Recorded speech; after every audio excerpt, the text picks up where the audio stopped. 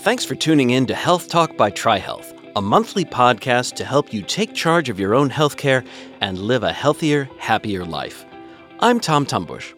If you're listening to my voice, a part of your inner ear known as the cochlea is stimulating the nerves in your head that recognize sound, even if you have to turn up the volume a little. But for a lot of people with hearing loss, the cochlea isn't doing its job. Unlike the body's other senses, however, devices known as cochlear implants enable many patients to overcome hearing loss. Here to tell us how is Dr. Brian Goyko, a TriHealth otolaryngologist. He specializes in medical and surgical treatments for children and adults with ear, nose, and throat issues, and is particularly interested in some of the newest technologies for treating those areas. Also joining us in the studio today is Shanice McGrew, a 26-year-old nursing student who's had progressive hearing loss in both ears since childhood. In 2017, she lost the ability to benefit from hearing aids and became entirely dependent on reading lips to communicate. She received her first cochlear implant in March of 2018 and her second in December. Dr. Goyko, Shanice, welcome to Health Talk. Hello. Hello. Thank you for having us. All right. So, Dr. Goyko, we're talking today about cochlear implants. Could you tell our listeners what the difference is between these implants and, say, hearing aids? It's a great question. So when people have more mild degrees of hearing loss, hearing aids are a great option. What they do is they amplify sound, usually in frequency-specific ways, in order to allow people to hear and understand sounds a little bit louder and usually a little bit better. When hearing loss becomes more severe, sometimes the ability to understand words, even when they're at a louder volume, starts to decrease. And when that happens, cochlear implantation is a very good option. What a cochlear implant does is it actually directly electrically stimulates the cochlea. What is that? That's the hearing organ in the inner ear. So that is what actually takes sound vibrations and turns it into nerve impulses that allow us to hear. When the cochlea starts to get damaged and you start to have worsening hearing loss, sometimes the cochlea's ability to do that decreases. And when that occurs, then directly electrically stimulating it with an implant can sometimes allow for a much better hearing function. Now, what causes the cochlea to become damaged in that way? It varies. There are different reasons for different people. Sometimes it can be due to genetic or environmental factors. Sometimes it's due to the aging process. Now, Shanice, do you know what it was that caused your progressive hearing loss? The cause it's always been unknown. But it started when you were very young. Yes, I didn't notice until I was in the 6th grade. Okay. Were you more or less able to hear normally up until the time you started noticing that you had progressive hearing loss? I didn't really notice. My mom and my teacher noticed because I wasn't paying attention in school and I started to fail. But I knew things, but it wasn't so much that you weren't paying attention, it was that you couldn't hear. Correct. So before you had your implants, what types of sounds were difficult for you to hear as you started having that progressive loss? Majority all sounds. I wasn't able to hear water running or the ambulance, fire trucks going past. Just the little sounds I couldn't hear. So, tell us a little bit more about how the implant works. You said electrical stimulation is part of the process, but break it down for us a little bit more. Sure. So what we do, first of all, what the surgery involves, we make a small incision behind the ear. So it actually camouflages by the ear, so you really can't see it very well. You could attest to that. I can't see Shanice's at all. Yeah. And then you drill into the bone behind the ear to identify an area in the middle ear called the round window, which is at the very base of the cochlea. And then you take a small electrode and you put it through the round window into the cochlea. And what it does is it has 22 little electrodes along the length of it. And the way the cochlea is organized, not to get too technical, but it's tonotopic, which means different areas on the location of the cochlea stimulate different frequencies of sound. Kind of like your tongue, different parts of your tongue respond to different flavors. And so what happens is you place a processor on that attaches via magnet to the implant, and then the implant stimulates those different areas along the length of the cochlea to stimulate different combinations of sound and allow people to start to recognize speech again. Okay. Now, the cochlea is sort of spiral-shaped. It looks kind of like a seashell. Do the implant, does it sort of spiral around inside of that? Yes, that's exactly right. Okay. And there's an internal portion of the implant, and then there's also an external portion. Is that right? That's correct. Okay. And so you mentioned a magnet. Is that like on the outside for those two parts to connect? That's right. So there is a sound processor that connects via magnet to the internal components that then are what stimulate the cochlea. Okay. So how does the tonal range of the implant compare to what a person who doesn't have hearing loss can hear? It is more limited. So it's important when we're looking at cochlear implantation to realize that it is for people who have lost ability to understand speech and sound. And that is really when implantation becomes the best option. Native hearing is going to be much better at understanding things like music appreciation, going to a symphony, going to a concert, those sorts of activities. However, when hearing loss becomes more impaired, people do start to reach a point where doing this electrical stimulation will allow them to understand and recognize speech again. So this technology can actually restore hearing to someone who's almost completely lost their native hearing. Is that right? It does, and it's actually really exciting to see, and you could probably attest to this, where sometimes people will say, I couldn't really participate in conversations around the family table or around the holidays, and now I can understand speech and I can understand what people are saying over the noise of background conversations and sounds, and people are able to really re-engage in a lot of areas of their lives they weren't able to do before. Shanice is nodding her head vigorously over here. Tell us, Shanice, what led you to look into cochlear implants?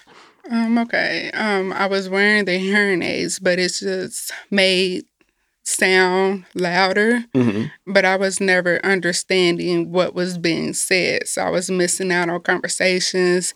I couldn't talk on the phone at all, period. As far as like conversations face to face, I always did the what? Yeah. So what led me to the cochlear implants was that one day I went to the doctor and I was telling them that the hearing aids wasn't helping me at all. I thought that I would never even be able to like engage in conversations again. Yeah. And then the audiologist told me that to look into cochlear implants, but I was told that I wouldn't be able to afford them. So I switched over to TriHealth, and they got me going right away. Did someone at TriHealth work with the insurance company to help you get coverage? Yes. Excellent. So has this been a life-changing experience for you? Now, you're relatively new to your second implant. Yes. And that one was just turned on, earlier this month, is that right? 2 weeks ago. Okay. What's it like having both of them operating now? I got to do the oral rehab to get the new implant working the correct way, but I love it so far. In school, it's helping me out a lot already. Good. When I had the surgery, I couldn't hear in the new ear, in the right ear at all. So I was just using my left implant. I was just hearing out of that ear. So when I got turned on, everything was coming back to normal. Right, because you were working with one implant since March of last year, if I remember correctly. Based on what I know of your background, it sounds like you do the surgery and then the implant itself doesn't get switched on until sometime later. How long does the patient typically have to wait before you're able to turn it on? It's usually about 1 month, and that's to allow the site to heal and allow everything, the body to basically heal itself so that then we can start using the implant. And I think that you brought up a great point, which is that once you start to turn the implant on, you still need to work to learn to use the implant, and that does take time and a lot of dedication, but you've done fabulously with the implant from last year, and so I'm almost certain that the other one is going to do just as well. And it's just a process of, I guess the best way to describe it is it's sort of like learning to hear Donald Duck speak. So the sound is a little bit abnormal, and you listen to Donald Duck and you can understand what he's saying if you spend enough time listening to him, but you have to learn and train yourself to do that. So what have you been able to do with the implants that you couldn't do before? Or just, has it affected your life in other ways? It affected my life in a big way because, like I said, I was in school before, but I had stopped going to school because I couldn't, hear my teacher. I hear her, but I don't understand what she's saying. You don't understand what she's saying. Yeah. Yes. So, and I always wanted to go to school for nursing, but my hearing stopped me because people's lives are in my hands. So if I can't hear what my patient is saying and I can't talk to doctors on the phone, then I can't do that. Sure. So once I got my implant, I noticed the big difference and I was able to go through with my dream. Have there been any kinds of sounds that have been sort of new or unexpected for you? Driving, hearing the ambulance go past or in back of me. At first, I couldn't hear it at all. I'd be driving, and the cars would be stopped, and then fire truck would just go around me. I'm like, oh my God, I didn't know they were behind me. Or the water running.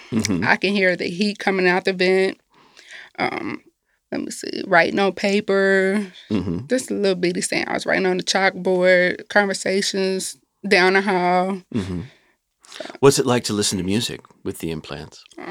I love music, but as my hearing decreased, I'm more of a, I like the old music because that's when I was able to hear better. So I knew the words to the sounds. But as my hearing decreased, I stopped listening to music because I couldn't understand what was being said in the song. So now I love listening to music and catching up, trying to learn different songs. Nice. So how does someone with hearing loss know if they're a good candidate for cochlear implants? Because these don't necessarily work for everybody. That's a great question. Sort of a complicated answer, technically speaking. But at the end of the day, if you have hearing aids and you find that despite really trying to reprogram them diligently, working closely with your audiologist, you're still not understanding sound and speech, that's when it's probably worth doing some additional testing to find out if you're a candidate. The additional testing is done in a sound booth similar to the way a basic hearing test is done, but they do some more complicated tests looking at hearing over background noise and sentence understanding that help to determine if you would benefit from a cochlear implant. Now, I understand that patients need to have hearing loss in both ears to qualify for cochlear implants. Is that right? That is correct based on current FDA approval. And why is that? That's the way they did the studies when they applied for FDA approval. There is some data that's newer for single-sided deafness about cochlear implantation, but it's an off-label use. So I understand, Shanice, that you're using your iPhone to improve your hearing experience. Can you tell us a little about how that works? Yeah, I listen to the podcast an hour and a half a day, and it teaches me how to hear with the implant, like basic words and learning. Do you listen with headphones or do you have Bluetooth in the implants? I have Bluetooth from my implant to my phone, so that's where I talk on the phone a lot, and it goes straight into my implants. No one else can hear it, so I don't have to hold my phone up to my ear. That's handy. You don't have that big Pop-Tart up next to your head. Do you listen to Health Talk by TriHealth? I'm sorry. So, what other capabilities does the iPhone Link have with the implants, Dr. G? You can control the settings on the implant through the phone, which is very nice. And very discreet, too. And talking on the phone was something that traditionally was hard for people with hearing aids or implants, and the Bluetooth technology has really made that nice because it just streams directly through for both hearing aids and cochlear implants now. And before, you could imagine trying to hold a phone next to a hearing aid in order to talk. It was not ideal and very difficult to do. And so the Bluetooth capabilities are great. And I think you're now getting a Bluetooth stethoscope as well. Yes. Now, what would she use that for? for her patients, so she can then have your the nursing chest patients, sounds right. go directly to the. So the Bluetooth capabilities of some of these things have really exponentially grown within the past few years, which is very nice, very exciting. Excellent. How was your experience with TriHealth getting the implants? It's very wonderful because, as I said before, I was having difficulties getting the implants. It took me several months until I just decided, hey, I'm going to call another, audiologist and see if they can help me. And as soon as I did that, it was right on from there. So if someone else that you knew was thinking about getting a cochlear implant, what advice would you give them? Go for it. It changed my life tremendously. My mom lives out of town, and our conversation was over the phone, and I never really talked to her because I couldn't hear through the phone. Now we have a wonderful relationship. We talk every day on the phone. Me and my friends, I can hold conversations. I can go places now. So the Cochlear implants helped me a lot. Glad to hear how well you're doing with talking to your mom on the phone, and that's great. That's the kind of stuff that really excites me about doing this kind of surgery. That really means a lot to me to hear you say that. It's the one thing with being able to hear conversations, but being able to talk on the phone was really, really, really one of the worst things for me. So me being able to talk on the phone with my friends, I couldn't even do FaceTime. I couldn't hear, so I didn't really talk on the phone. I just text all the time. Handling business, I had to go in person. I couldn't talk over the phone, or somebody else had to talk for me. And I know that the implants are improving all the time as the technology is getting better. Are there any exciting developments on the horizon that you're aware of? One thing that I think is starting to occur, and it's still in a lot of places in the research phases, but MRI compatibility. So traditionally, a lot of cochlear implants were not compatible with MRI scanners, and we're seeing more and more ways that you can get MRIs when you have a cochlear implant. So how does that benefit a patient? If they needed a diagnostic MRI for any situation, so if you get a cochlear implant, but then down the road you have some concerning headaches or some other sort of symptom that might require an MRI scan, traditionally you couldn't do that with the implant, and then you could do it, but you had to take the magnet out, which is a small surgical procedure. And now with splinting techniques, you can do MRI scans with the implant in, and I think the next generation we're seeing is implants that don't even need the magnet taken out, where you can do an MRI scan while the implant is there. Well, I really appreciate you both taking the time to be with me on the program. Thanks for joining us on Health Talk today. Thank you so much. Thank you. You've been listening to Health Talk by TriHealth, where leading local care professionals help you to stay up to date on proactive healthcare strategies and to live a healthier lifestyle. New episodes of Health Talk by TriHealth are released on the first Tuesday of every month. I hope you'll join us next time. You can listen to Health Talk online at trihealth.com or search for Health Talk by TriHealth on SoundCloud, Apple iTunes, or your favorite podcast source. This is Tom Tumbush. Thanks for listening. This podcast is intended for informational purposes only. It should not be relied upon to make a diagnosis or for treatment purposes, and this podcast does not create a physician-patient relationship. Please consult your healthcare provider or contact TriHealth to make an appointment if medical attention is needed. The views and opinions expressed in this podcast are those of the individuals interviewed and do not necessarily reflect the official policy or position of TriHealth or any of its affiliates. This podcast is the copyrighted work of TriHealth, which owns the exclusive rights thereto. Unauthorized use, copying, and dissemination are illegal. Copyright 2019 TriHealth. All rights reserved.